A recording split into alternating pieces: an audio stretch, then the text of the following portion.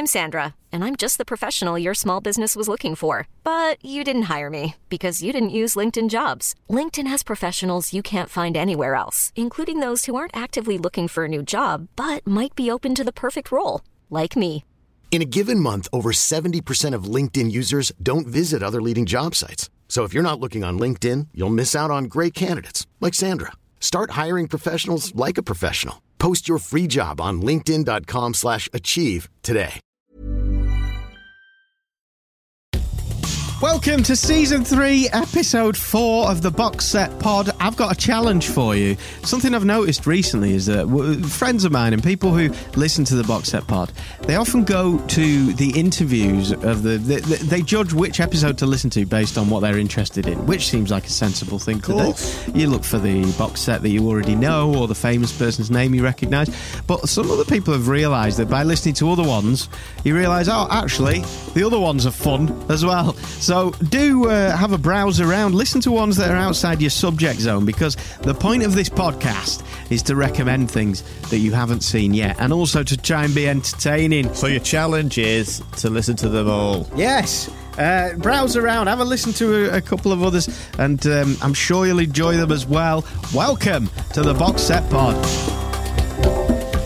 Yes, Season 3, Episode 4. Today we are going to be joined by a very special guest, Olly. He is a film reviewer for Empire magazine. You might have seen him all over the place doing things. He's very good. He's very good at reviewing films and such like. I've got a question to ask him about comedy. I've got a criticism of reviewers. Critics. I've got a theory that critics don't like comedies as much. I've got a theory of why that is. But you know what? I think it's harder to judge comedies. Yeah, I think it's harder to make a good comedy, and I think it's harder to judge a good comedy. I think it's hard to judge because I think sense of humour is something that is very subjective. Yes. And very objective. Yes. That's what I'm looking for. And I think that's why critics struggle more with that than any other genre of film, and they get it wrong so many times. Anchorman in Empire magazine. Yeah. I'm going to tell Olly this later. Got 3 stars. Wow. I mean, seriously. Which one? The first one? Yeah, the first one. Jeez. Well, we will get onto that. In the meantime, what's been happening in the world of TV this week, Jamie? Yes, I've got some TV news. Go to theboxsetpod.com/news, and I put up anything that titillates my brain. So I pop up all sorts of stuff. There was recently an article I've put on there from the Den of Geek. Den of Geek's brilliant. If you go on there, their site's amazing, and they've got a list of the 30 movies currently being turned into TV shows. 30. So usually it's the other way around. You reverse it. TV shows eventually get made into films. Sometimes good, sometimes bad. Yeah. Well, 30 films are being made into, because TV's massive these days. It's as big, if not bigger, than film. Yeah. Films like Big is being made into a TV show. No Hanks involved, which could be the slipping point, but that's getting involved in it. The Devil's Advocate, Al Pacino film where Devil is in charge of a law firm. That's being made into a TV show. Fatal Attraction. They're making the Bunny Boiling classic into a TV show. Fox are getting involved in that. That should be quite interesting. Ghost. Patrick Swayze and Demi Moore. Their amazing film is being made into a TV show. I mean, they could spend a whole episode just making ceramics around the pottery base. That's a whole episode's worth. Hitch. Will Smith's film. A great film. And I always thought when I watched Hitch, it would make a good TV show. It's quite a simple formula. A guy setting losers up with women. Other stuff includes In the Heat of the Night. Now that's going to be interesting. That's a Sidney Poitier classic film from the 60s about racial divides in South of America. That's been into a TV show. NBC are working on that. Limitless, the film with Bradley Cooper and Robert De Niro in. That's been made into a TV show. Bradley Cooper's even producing that, so he's going to make some extra cash out of it. Minority Report, Spielberg's doing this. The film he made with Tom Cruise, that's been turned into a TV show, and Spielberg's company are devising that and developing it. Lastly, on the Problem Child. You remember Problem Child as a kid, the film? Yeah. Oh, I always remember the vomino scene where all the kids are on the ride and they just vom one after another, another vom and another vom, and it's just an avalanche of vom. But I loved Problem Child, and that freaky kid. I wonder how old he is now. He must be in his 30s, sat in his underpants. But anyway, they're making a TV show out of Problem Child. other stuff includes Rush Hour. They're doing a Rush Hour. Jackie Chan, Chris Tucker stuff. They're doing that. So it'd be great to get Ollie joining in on this, wouldn't it? Should we just get him on? Involved. Shutter Island. Shutter Island's been made into a TV show. The DiCaprio film, which is very good. School of Rock. School of Rock's been made into a TV show. So there's loads of stuff being turned into films at the moment. Here's a good one, Hal. Truman Show. Oh, Turning that into a TV show. Holy smoking. Early days for this one. Who can do... Let's get Ollie to join in on this. Yeah. There's so much top... I mean, it's an immense and amazing list. Oh, what's going on with this number he sent me? Come on, Ollie. That's as delicately as I can... There we go. Here we go. It was my fault. I was dialing it wrong. Here comes Ollie Richards from Empire Magazine. Hello. Morning, Ollie. Hello, how are you? All right, how are you? Very good, thank you. Good, thank you. We just failed to call you 3 times then. So you join us mid-pod. We're already recording, Ollie. Okay. Right, is there anything you want to talk about off-air? Have you got any... are there any gangsters after you at the moment? Anything that you need to tell us off-air? Because we can always pause Got any queries about your fee?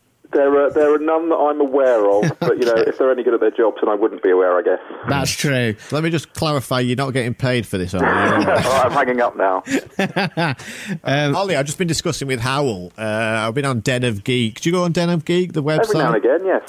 Well, on there, they've got a list of 30 films being made into TV shows. And it's an insane list of films being made into TV shows. Truman Show's been made into a TV show, Ollie. What do you think of that? That's not a bad idea. I mean, I know it's a really, really popular thing now because I wonder if it's kind of a cheaper way of carrying on a lot of things that, they try sequels to things they maybe don't do so well. Like, things like Hannibal going to TV, all sorts of things. Truman Show could be a good idea. I think it's quite a hard idea to sustain across a full series. You're right, because it's in need of such a resolution, isn't it? Unless he finds out in the first episode, he figures it out in the first episode, and the rest of it is the escape. That's kind of a prison break situation, isn't it? I don't know about that one. What about this, Ollie? Give us an idea, right? I'm going to go through a list of these films we've been into TV shows. You just go good. Predictions for whether they'll be good or bad, okay? Okay. Starting off, Uncle Buck. Oh, brilliant. That'll be brilliant. But the problem with... Sorry to interrupt already. Go for it. The problem with Uncle Buck and Truman Show is surely the lack of John Candy or Jim Carrey from those things. Like, how can you possibly cast somebody else in those parts? That is very true. I do think with Uncle Buck, you might... the saving grace might be that a lot of people are not going to be old enough to have necessarily seen the film. So anyone who has, yes, you're always going to miss John Candy. Yeah, if they're just taking the idea and going for anyone who's below about 30, then they might be fine. They've got to get Culkin involved as well. Give him a cameo. Oh, God. That'd be so creepy. He's such a weird-looking man, isn't he? He was never meant to grow up. No, bless him. His face is weird. Here's another one, School of Rock. God, no interest whatsoever. God. Shutter Island. Whoa. Again, it's far too reliant on a twist, I think, for that to be able to work as... Yeah. You can't. I don't know if you can sustain that. But there's so many things that you think, God, that will be terrible, and then it works. Yeah, you never know. It depends who's behind it a lot of the times, doesn't it, with these things? Because if you've got good creators, good showrunners, it can make a difference. Because they're making Rush Hour. What about Rush Hour? I didn't like the film, so I'm not particularly excited about the idea of there being a TV series either. Couldn't agree more, but this is an example of when you get a good showrunner. Bill Lawrence, who did Scrubs, he's one of the writers and the executive people behind it, and he's brilliant. I love Scrubs, and if he can do some work with it, you might get some good stuff out of it. That could totally make sense. What about this Problem Child? Oh, my God, why are they resurrecting that? The films, no one liked the films in the first place. 7-year-olds like the films in the first place. They didn't. I think I was one of them. When I saw it, they didn't like it. And guess who? They've got the writer of the film The Hangover to start writing Problem Child. Really? Did he write the sequels as well? I mean, it's really... Minority Report. Spielberg's behind this one. He's producing it. I think great idea. Really, that could definitely make a TV show. That's a really obvious one to do because they can just do a crime procedural, but in a way that hasn't been done before. So yeah, totally on board with that. Could also be like the next Star Trek type thing. Yeah, it's one of those worlds that has so much philosophy and theory attached to it. Yeah, it's got a natural kind of gimmick thing that could work throughout a whole series, for a number of series, doesn't it? It's just got a natural sort of like... And yet it's got depth as well. Completely. It's one that you can see. You don't need that explained what that TV show would be, which I think is probably the key thing that a lot of them need, really. Marley and Me. What? I have neither read the book nor seen the film, but knowing what happens in the end... Yeah.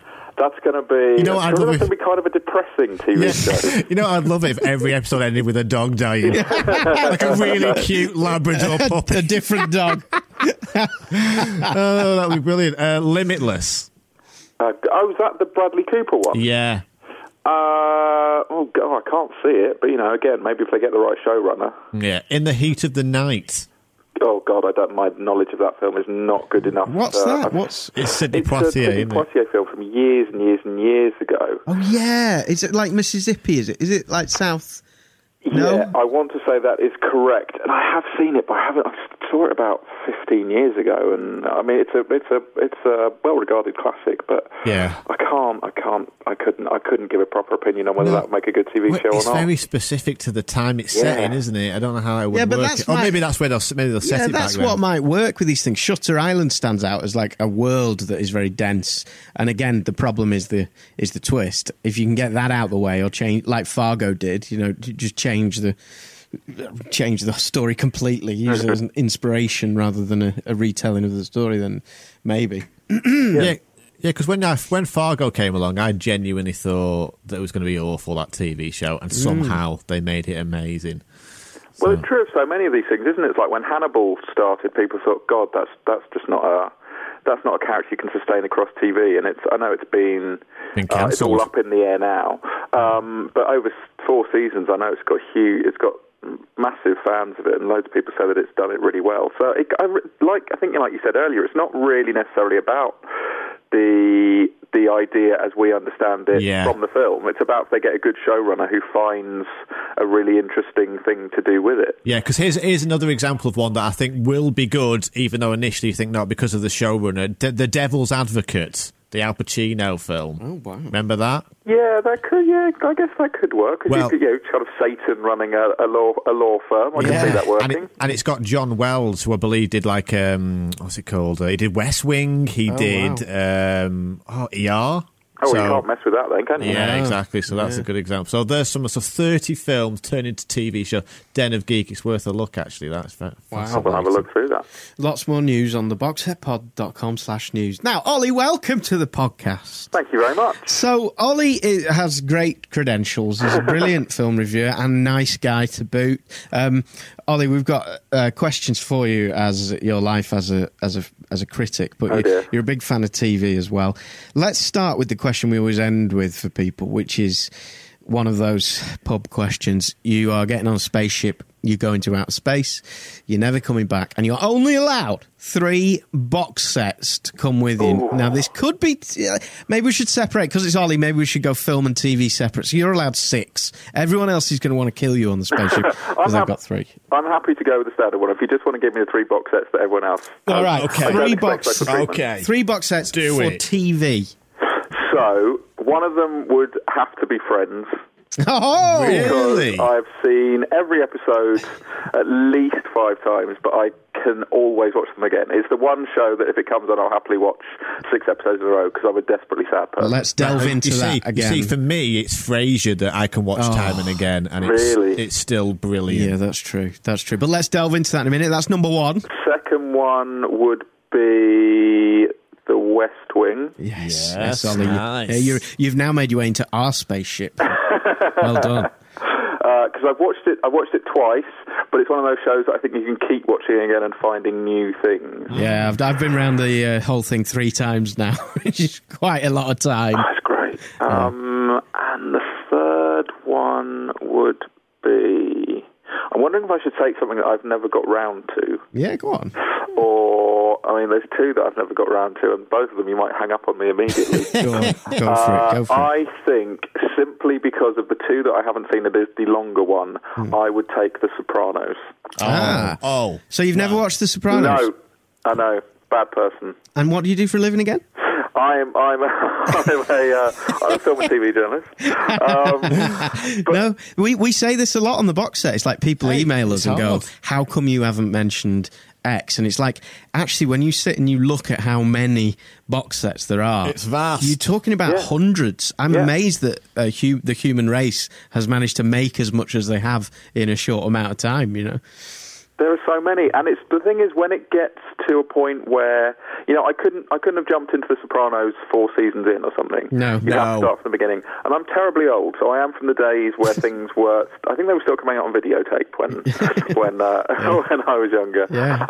And so I had to wait until the whole thing's finished. And then there's something intimidating about having 6 or 7 series or something. It's daunting. To watch, exactly. It is daunting. I've seen a couple, but I haven't seen the whole lot, and I will at some point. I mean, it is great. It's not one that we've argued about this before, because I would pick West Wing over Sopranos, but it is such a massive novel, and I'm not sure if I will ever watch it again. Whereas with West Wing, I definitely would watch it again. I think you'll absolutely love it. Yes. It is amazing. It's just immense. I can't see why you would regret putting it on your spaceship, Ollie.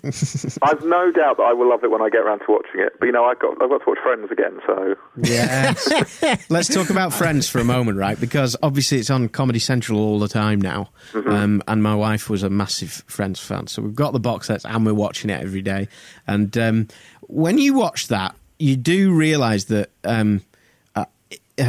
when you compare it to the laugh-a-second comedy of something like what's it called? What's the bloody big one now? Big Bang? Big Bang Theory. It is much less intense than that, and yet it's really, really good character comedy that they kept up.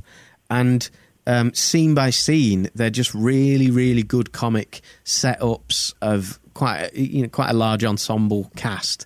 And there's nothing quite like it that's been since, I don't think. No, I think so, and so much of it is to do with chemistry.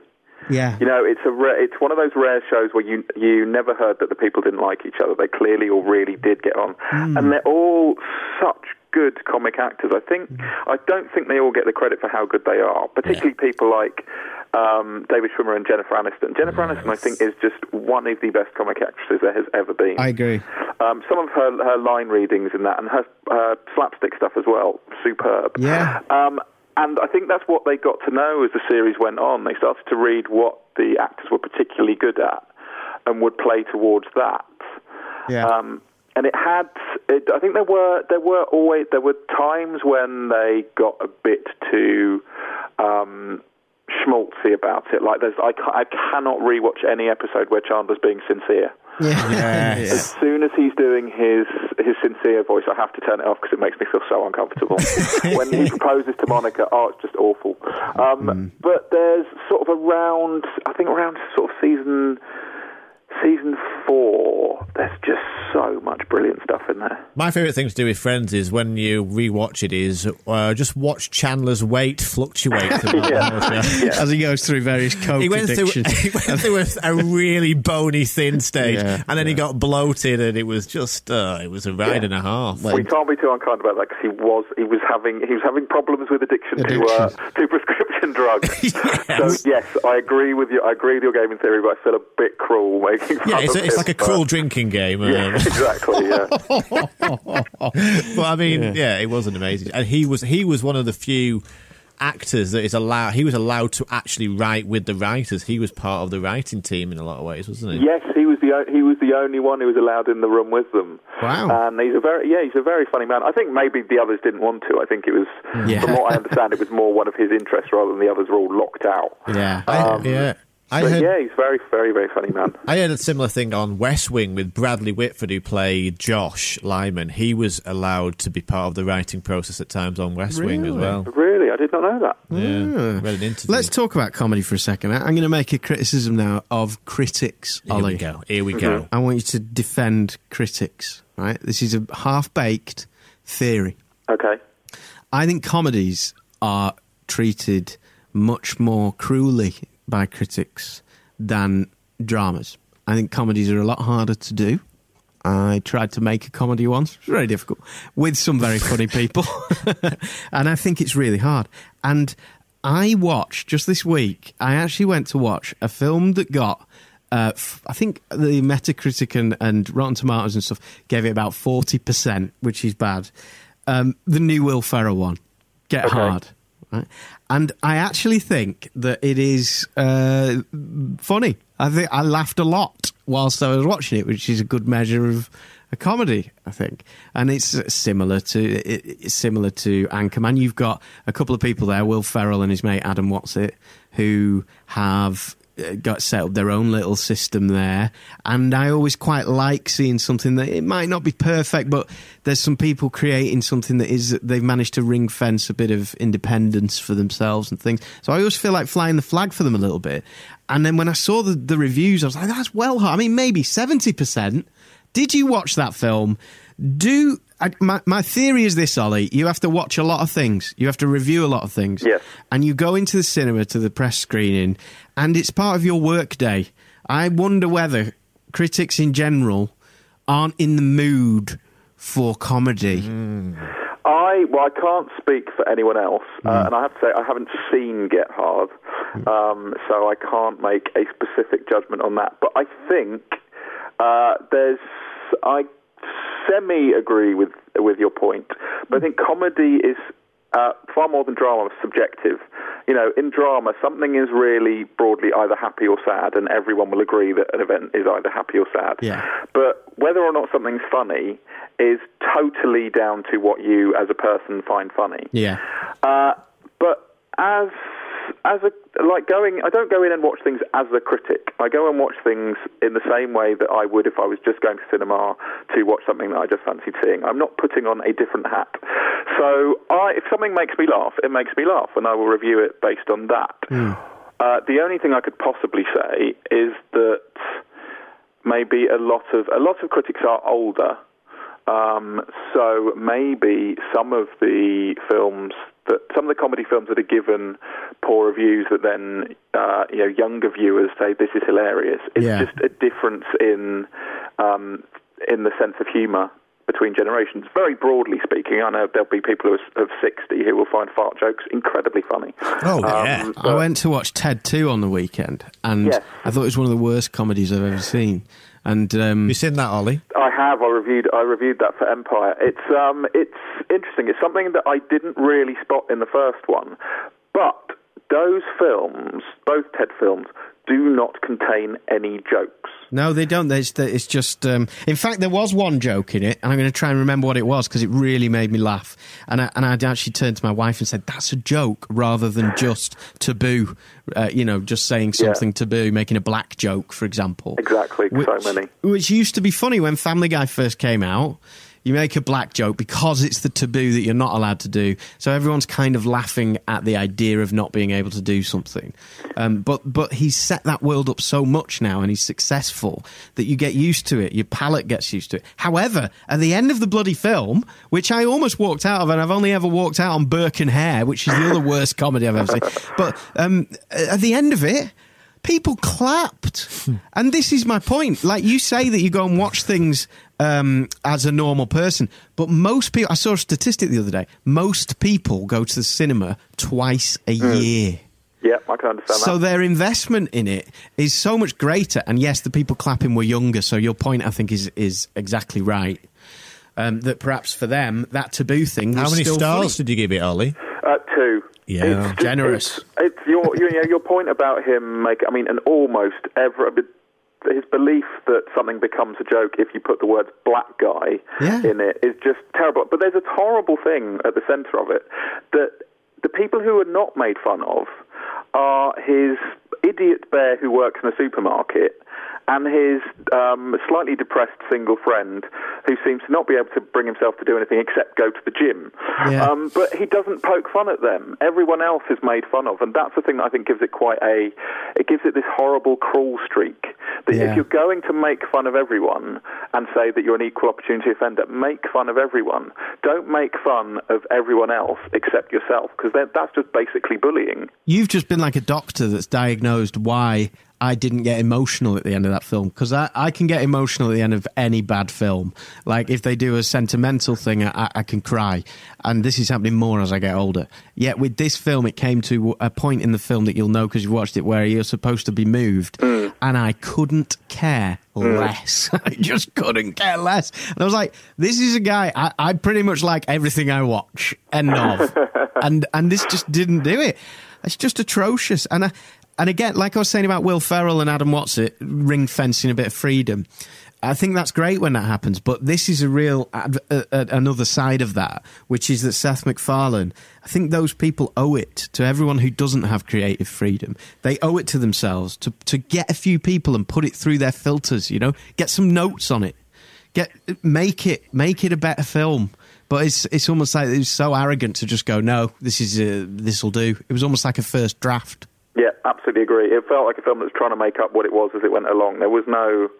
It didn't seem to have an idea of why it was existing. And then all those things have just, we won't tell you a joke, we'll just show you something you remember. Like, there's that terrible, sorry, I don't mean to keep dwelling on how bad Ted 2 is. No, do it. But there's that awful moment where they go into that marijuana field. Yeah. And you spot for a second that Mark Wahlberg is looking at this leaf, and you think, that's like that moment in Jurassic Park. Yes. That's quite funny. And then he turns his head, and that's quite a cute little throwaway reference.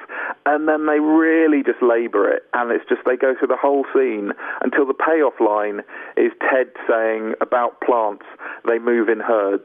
They move in herds. It's like, that doesn't make any sense. It doesn't make sense because they don't. No. And so it's just labouring the joke, and the music comes in and everything. That actually sounded quite funny, guys.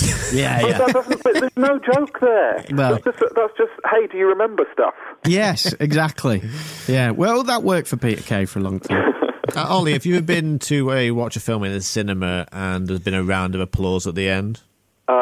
Quite a lot. It happens quite a lot at big press screenings because partly they ship a lot of people in. They get people in from the film company or friends of the film company who will applaud. But generally, if a film was good, yeah, you will clap. I particularly remember the end of Guardians of the Galaxy. There was a lot of clapping and whooping.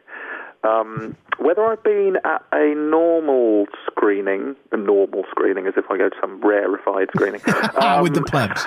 I don't know if I've been just generally in the cinema and people have applauded. I've had one Gladiator. Really? Everyone went 8 in the cinema. Oh, thanks, James. Got to edit that now. Yeah. They went mental. And you know what? I stood up and applauded too. It was one of those moments where you couldn't help just getting carried. I got carried away, you know. It's the amazing the music in that film, and just what a performance from Russell Crowe. All right, so you haven't seen Get Hard. You do agree on Ted 2, so that's good. Let's talk about Batman, right? We were talking about films being made into TV series just before. I think that... so I went to watch the new Batmans. They're not new anymore, they're 10 years old, but I went to watch the latest Batmans and hated them. Hated them. Because I think Jonathan Ross, we were interviewing him, and I think I agreed with him in that I like my comic books to still have some energy of comic book in that they should be shorter and they should have some sense of fun. So you can do the dark, you can do all that, but I just found it so long, particularly the second one, The Dark Knight. I just went, bloody hell, it's 2.5 hours long. I just heard Ollie gasp. I need it. But there's like 9 endings on it. It carries on forever. Now, I thought I bought them on DVD this week, and I watched The Dark Knight again. I see a lot more in it now. Now that I'm not sat in the cinema needing a wee, which might have been the problem, I saw a lot more in it. But it was still 2.5 hours, and it still felt, the last 15 minutes, I was like, get on with it, just wrap it up. Do you think there's big films like that would actually, because what they're trying to do is explore a world more than a 90-minute thing can, do you think that would have been better with the same cast and the same director as a TV series? That's a tricky question because that would never happen. Yeah, you're just not going to get all those people caliber, for a TV show. In that particular instance, No, because I think I love all three of those films. I know there are a lot of people who hate the last one, and on second watch it wasn't as good. The second one I think is superb, and I think you're insane. But I think what Christopher Nolan did with his world, he did brilliantly, and he did what I think you should do with any of those kind of comic book recreations, is create a version that's not been seen before. That is not to say that couldn't have worked equally as well on TV, but I think it would have been different. I always get slightly frustrated by the reaction that a lot of people have to comic book adaptations, and this is slightly off your point. No, go. But when people get really annoyed when they're presented with a new version of something, like, say, for example, the Jared Leto Joker in Suicide Squad. When people see that for the first time and go, that's not what the Joker's supposed to look like. The Joker's supposed to look like this. He always looked like this in the comics. That's not what people are doing, and there's no point in just directly recreating something that existed in a comic book and just putting it on screen. No. There's no merit in that, and that's also not what comic books have done for years and years and years. The whole thing with comic books is that they have an arc, and that ends, and then someone else comes along and reinvents it and does a new version. But for some reason, when you do that on film, people seem to get more upset about it and say, this isn't like it is in the comic book. And things like, the new Spider-Man is going to apparently be following the ultimate version of Spider-Man as opposed to the amazing version of Spider-Man. And that seems to be fine. But if you do something that is just entirely your own recreation that is not taken directly from a pre-existing comic, you are messing with things that are not to be messed with, and I do not understand that kind of preciousness. And I understand it because I think also it's the idea of, like, don't try and please the dweebs, because you're not going you can't go out there and just try and please the dweeb, because you'll end up just getting trapped in a corner. Look at what they did with Zack Snyder, who's doing the new Batman Superman. He did the Watchmen film, and he was so scared, you could tell, of offending the fans of the graphic novel, because it is amazing. I've read it and everything, but the film is almost like page for page version of the film, and the film's a bit rubbish because of that. Yeah, totally agree. And that's the thing. But the comic book nerds, you've got them already. They're coming. They're not even the people, if they hate they're it. not the people you need to pull in. The ones you need to interest are the ones who've not got an inbuilt interest in whatever that comic book is. Well, I think you're both right, but I understand it because I think it's the same as going to see a band live. You know, next time you go and watch Lady Gaga, for example, Ollie, you'll want her to deliver paparazzi in the way that's on your CD. And when you see the artist being inventive with it, and you've paid your money and you've bought your ticket, and I think that's what we're dealing with the comic book fans. They can't wait for this thing that they love and hold so dear. They can't wait for their imagination to be writ large in front of them. They've not been out of the house in a year. They've not showered. No, I think that's insulting. But I think the balance is, and I think Nolan did get the balance kind of right with Batman in retrospect, because you have the gadgets and you have the characters and all of that, but you have enough of a new world created and enough of a depth. I just think that he just got, again, too much freedom, just got carried away. There's no need for something to be 2.5 hours long, Ollie. There's no need. There is. A film needs to be as long as its story is. If its story is 90 minutes, it should be 90 minutes. But there's like 5 endings between 2 hours and a half and 2.5 hours. I think maybe you've just misunderstood what an ending is. No. Look, it's all right to think something's awesome, but also say, look, no bladder is built for this. Of course, it's okay to think something is great, but also have issues with it. But there are so many that there is no... A great film, I think it's Roger Ebert line, that the best films are not long enough, and the worst films are always too long. Yes, there's no defined... A film is not better for being 2 hours. If a film has enough to fill 3, even 4 hours, and have you scintillated at every moment, then that's how long the film should be. I've seen plenty of films that are 90 minutes long and thought after 50, Jesus Christ, we can just wrap this up. There's nothing happening. Which works as an argument, apart from when you look at TV series. You love The West Wing, Olly. Yes. There are stories in different episodes of The West Wing which, if you didn't have a set amount of time, perhaps could have benefited from being 45 minutes instead of 27 minutes or whatever it is, 43 minutes, whatever. And my argument is that with a little bit, not, I don't want the producer system all over the place, but with a little bit of discipline, you'll do that thing of keeping more people than just you, Olly. You love Batman. You're that main audience.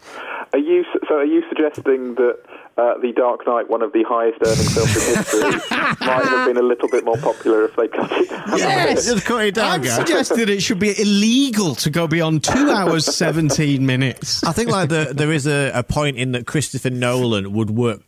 He'd make an awesome TV show because he's so good at creating a world and gradually building that world. And I think another example of that is the Wachowskis, I think, are better in TV form because I've watched Cloud Atlas and I've watched The Matrixes, and they get gradually worse. And the Cloud Atlas is good, but it's just full of ideas and it's too big. And I've watched the new TV show on Netflix, Sense8, and it's brilliant. And it's like they're allowed to just build the world a little bit more, and they have so much fun in that world, and there's so much more opportunity to experiment within it. And I think some directors and sort of creators of stories work better in a long format, in a TV format, than in film. I think you're absolutely right. I haven't seen Sense8 because I've kind of lost all interest in the Wachowskis. Yeah, that's what I had too, but honestly, give it a go. Oh, I will do. I'll get round to it. But I think you're absolutely right. There are some storytellers who are better suited to something where they can really take their time. And because TV is such a different thing from films.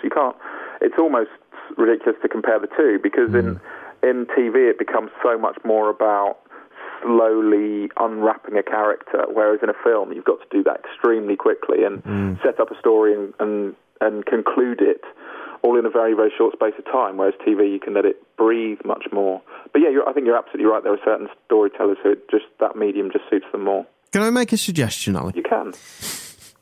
Do you think that to some degree your job is pointless? Oh, now let me explain this. Ouch. And us doing this box set. Right? Oh, maybe all of us should just quit. No, hold on. And I'll tell you for why. Right.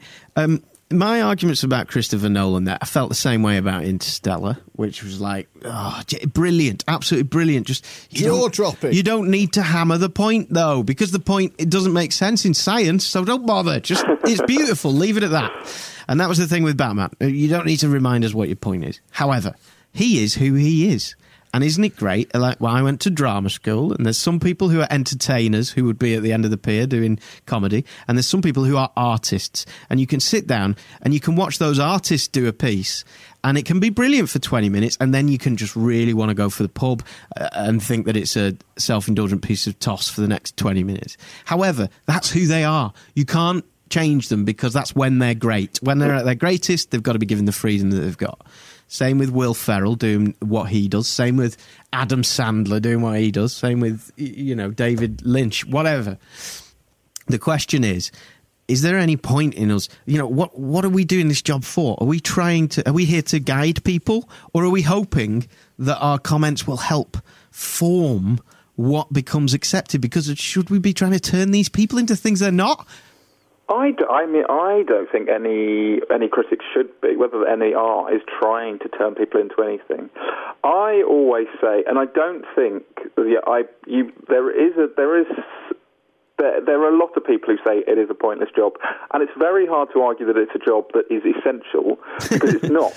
But I don't consider it my job to say whether something is good or bad. It's not for me to tell you whether you will think something is good or bad. But what the job is to highlight stuff that is great. Like, you talk about people like Christopher Nolan. I don't think people would know who Christopher Nolan was if critics hadn't gone mad for Memento. Right, yeah. And just said, this film by this guy you've never heard of is brilliant. Go and check this out. And you can say that of so many of the biggest directors now. You know, Sam Mendes making Bond films. American Beauty, it had big names in it, but that was not going to be any kind of huge thing on its own. It's about when you find something that is new and special and you want to bring that to people's attention. Yeah, we all see a lot of reviews of stuff that is terrible, and that is part of the job, and also they're a lot of fun to write. But I don't think any critic would consider that their job is to decide for people what they should or shouldn't go and see. If you're doing it right, you should be like that mate that hopefully everyone has got, where you trust their opinion. I talked to so many of my friends, well, what do you think of that film? I said, oh, it was rubbish. Well, why did you think it was rubbish? Oh, it just wasn't very good. And can't necessarily articulate what they think about it because they're not doing it constantly, and there's no reason to. But as a critic, it should be your job to be able to look at something and say interesting things about it. Say, yes, don't think this works because of this, but this works. But this is like something that happened in another film, or this guy does this better. It's more about opening a discussion about something and having people engage with the film. Totally and maybe give agree. them a view that they wouldn't necessarily have been able to put into words themselves, or something that they might not have thought of. And I know with the critics that I like reading, I read them and think, that didn't even cross my mind. That's a really interesting thing. I did not spot that thing. I'm going to go and check out this other thing you've recommended because of how you've spoken about that. That's what I think it's for. There's nothing better. You're so right. There's nothing better than when you read a review that nails why you didn't like something or why you did like something. Or even just, I remember once, hearing a Johnny Vegas talk about the Sex and the City film. Oh, brilliant. And he totally nailed why it was false emancipation of women. It was great. He just nailed it. Johnny Vegas went on this rant about it, and it was brilliant because he just totally on a feminist got it. Rant. It was really, yeah. It was really good. I can't remember exactly what he said, but it was so. He said it's the false emancipation of women, and the idea that women's liberation means being absolute towards men and only caring about makeup and high heels and how big someone's is it does women a disservice. Yeah. which I'm sure he'd love girls as a result. And it is great. And another example is after the Mad Men finale, the season finale happened, I wanted to see immediately what critics thought and what was the reaction.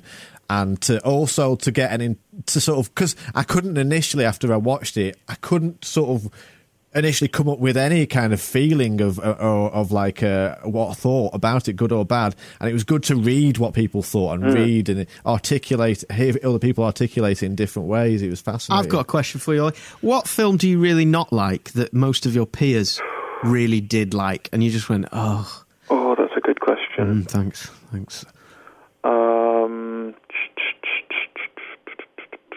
What do you think of A Serious Man? Do you know what? I haven't seen that one. The Serious Man, which ones? Oh, that's the Coen Brothers. That was another one that I went back and bought because I hated it so much. So I bought it and I hated it again. I tend not to, and I think this is borderline sacrilege. Ooh. I tend not to be a big fan of Terrence Malick. Right. Well, which one's Terrence Malick? Terrence Malick's the one. He did. What was the Thin Red Line? Thin Red Line, Tree of Life. Oh yeah. And I certainly his. Well, maybe that's not quite fair. His first couple of films, I think, are absolutely brilliant. But as he's gone on, I think he's become really dull and like the old man who's not quite sure what's going on anymore and is trying to make comments on things that actually turn out to be very banal but are done in an extremely long-winded, pretentious way. Yes. And I'm going to there'll be so many people, film fans, who'll be screaming at this right now. But no, I'm sure not. He's just somewhat. He leaves me completely cold now, and I think he overly labours points and does all these really cliched things. Like the end of The Dark Knight. I just never want to see someone walking through a cornfield at sunset again while the camera sort of twinkles around. Do you know, I watched that on a plane and it was perfect for the plane. It was like, you know, when you're sort of half asleep and flying back from America and it's like, I just want to not be going where I'm going. It worked in that situation, but I think possibly only in that situation. So do you get slapped down in the office on a regular basis when you argue Terrence Malick films? Fortunately, Unfortunately, I no longer work in the Empire office. I'm freelance, so I work from home. So there's no one to slap me down. Oh, you're like Helen then. Helen's been on the pod as well. Oh, exactly the same. Yeah. Ah, very good. But I always kind of kept that opinion to myself because it would involve. Right. What was the biggest argument over like something banal like a film that was? I'd love to hear like a real vitriolic. There was a huge argument about Darren Aronofsky's The Fountain. Have you seen that one? Oh yeah. And there was between the camp who thought it was very weird but really interesting, and someone deliberately tries to do something a bit odd and actually doing that properly. Like, what they'd set out to do, they had clearly done. And the other camp who thought this was the most unbearable, twee, pretentious, navel-gazing nonsense. And there was some very spirited argument about that. Yeah, because that becomes really personal, doesn't it? It's like, because you're essentially saying to people, you are a bunch of wankers. Exactly. There are others, I think, like was the Avengers contentious? No, that wasn't contentious, but there have been many of the the second Pirates of the Caribbean movie. Really? There were a couple of people who really liked it. I really liked it, Ollie. So boring. Sorry. No, you see, the thing is, though, I watched it first. I think I watched it in a vacuum, really. What's wrong with you? I just missed the first one and then went to the cinema and watched the second. And I thought, this is brilliant, because it's the first time I'd been introduced into that world, so I really enjoyed it. And then... and everyone went, what do you mean? And I didn't enjoy the first one then. So it was weird. The first one is pure joy. The first one is just brilliant, good, fun, action, comedy cinema. The second one decides, hey, we're important now. Let's make everything dark and give everyone a depressing backstory, because that's what people want. No, they don't. Whilst we're on Disney, we could be interviewing Olaf next week. Amazing. How good is that? That is terrific. The thing is, he's going to be plugging another film. He's like, 7 minutes to sort of go, what's the other film? And then, now will you sing about summer, please? He'll be used to it, I'm sure. Yeah. Ollie. Thank you so much, Ollie. My pleasure. Is there anything that you expected to bring to this podcast? Because all we've done is ask you questions. Is there anything particularly pertinent that you're on your soapbox about at the moment? No, I've thoroughly enjoyed being questioned and being told I'm useless. No, it's brilliant. Go stare in the mirror for a bit. They're all questions, and as usual, you've changed my mind about everything that I think. So that's very nice to hear. Thank you. Thank you, Ollie. And will you come back and talk to us sometime? I would absolutely love to. Thank you. Brilliant. Olly Richards, freelance film, not tied to anyone, not tied down. Jeez. There we go. Join us next week with hopefully Olaf on the box set. Acast anbefaler. Mit navn er Anders Morgenthaler. Over for mig sidder Roald Bergmann. Vi har lavet en ny podcast, der hedder Dopaminklubben. Og Dopaminklubben er en klub, hvor ADHD er fucking sjovt, og hvor det griner. Det behøver ikke at være super alvorligt. Vi er skide trætte af alle de der podcasts, der forklarer mig nederen der. Vi gør grin med vores ADHD. Mulig ADHD. Ja, vi udreder mig, fordi nogen siger, at jeg har det. Jeg ved det ikke rigtigt, det finder vi ud af. Vi har i hvert fald lavet vedmål. Ind og lyt til Dopaminklubben. Hver uge udkommer vi. Der laver vi sjov og spas med at have den her vidunderlige dopaminmangel.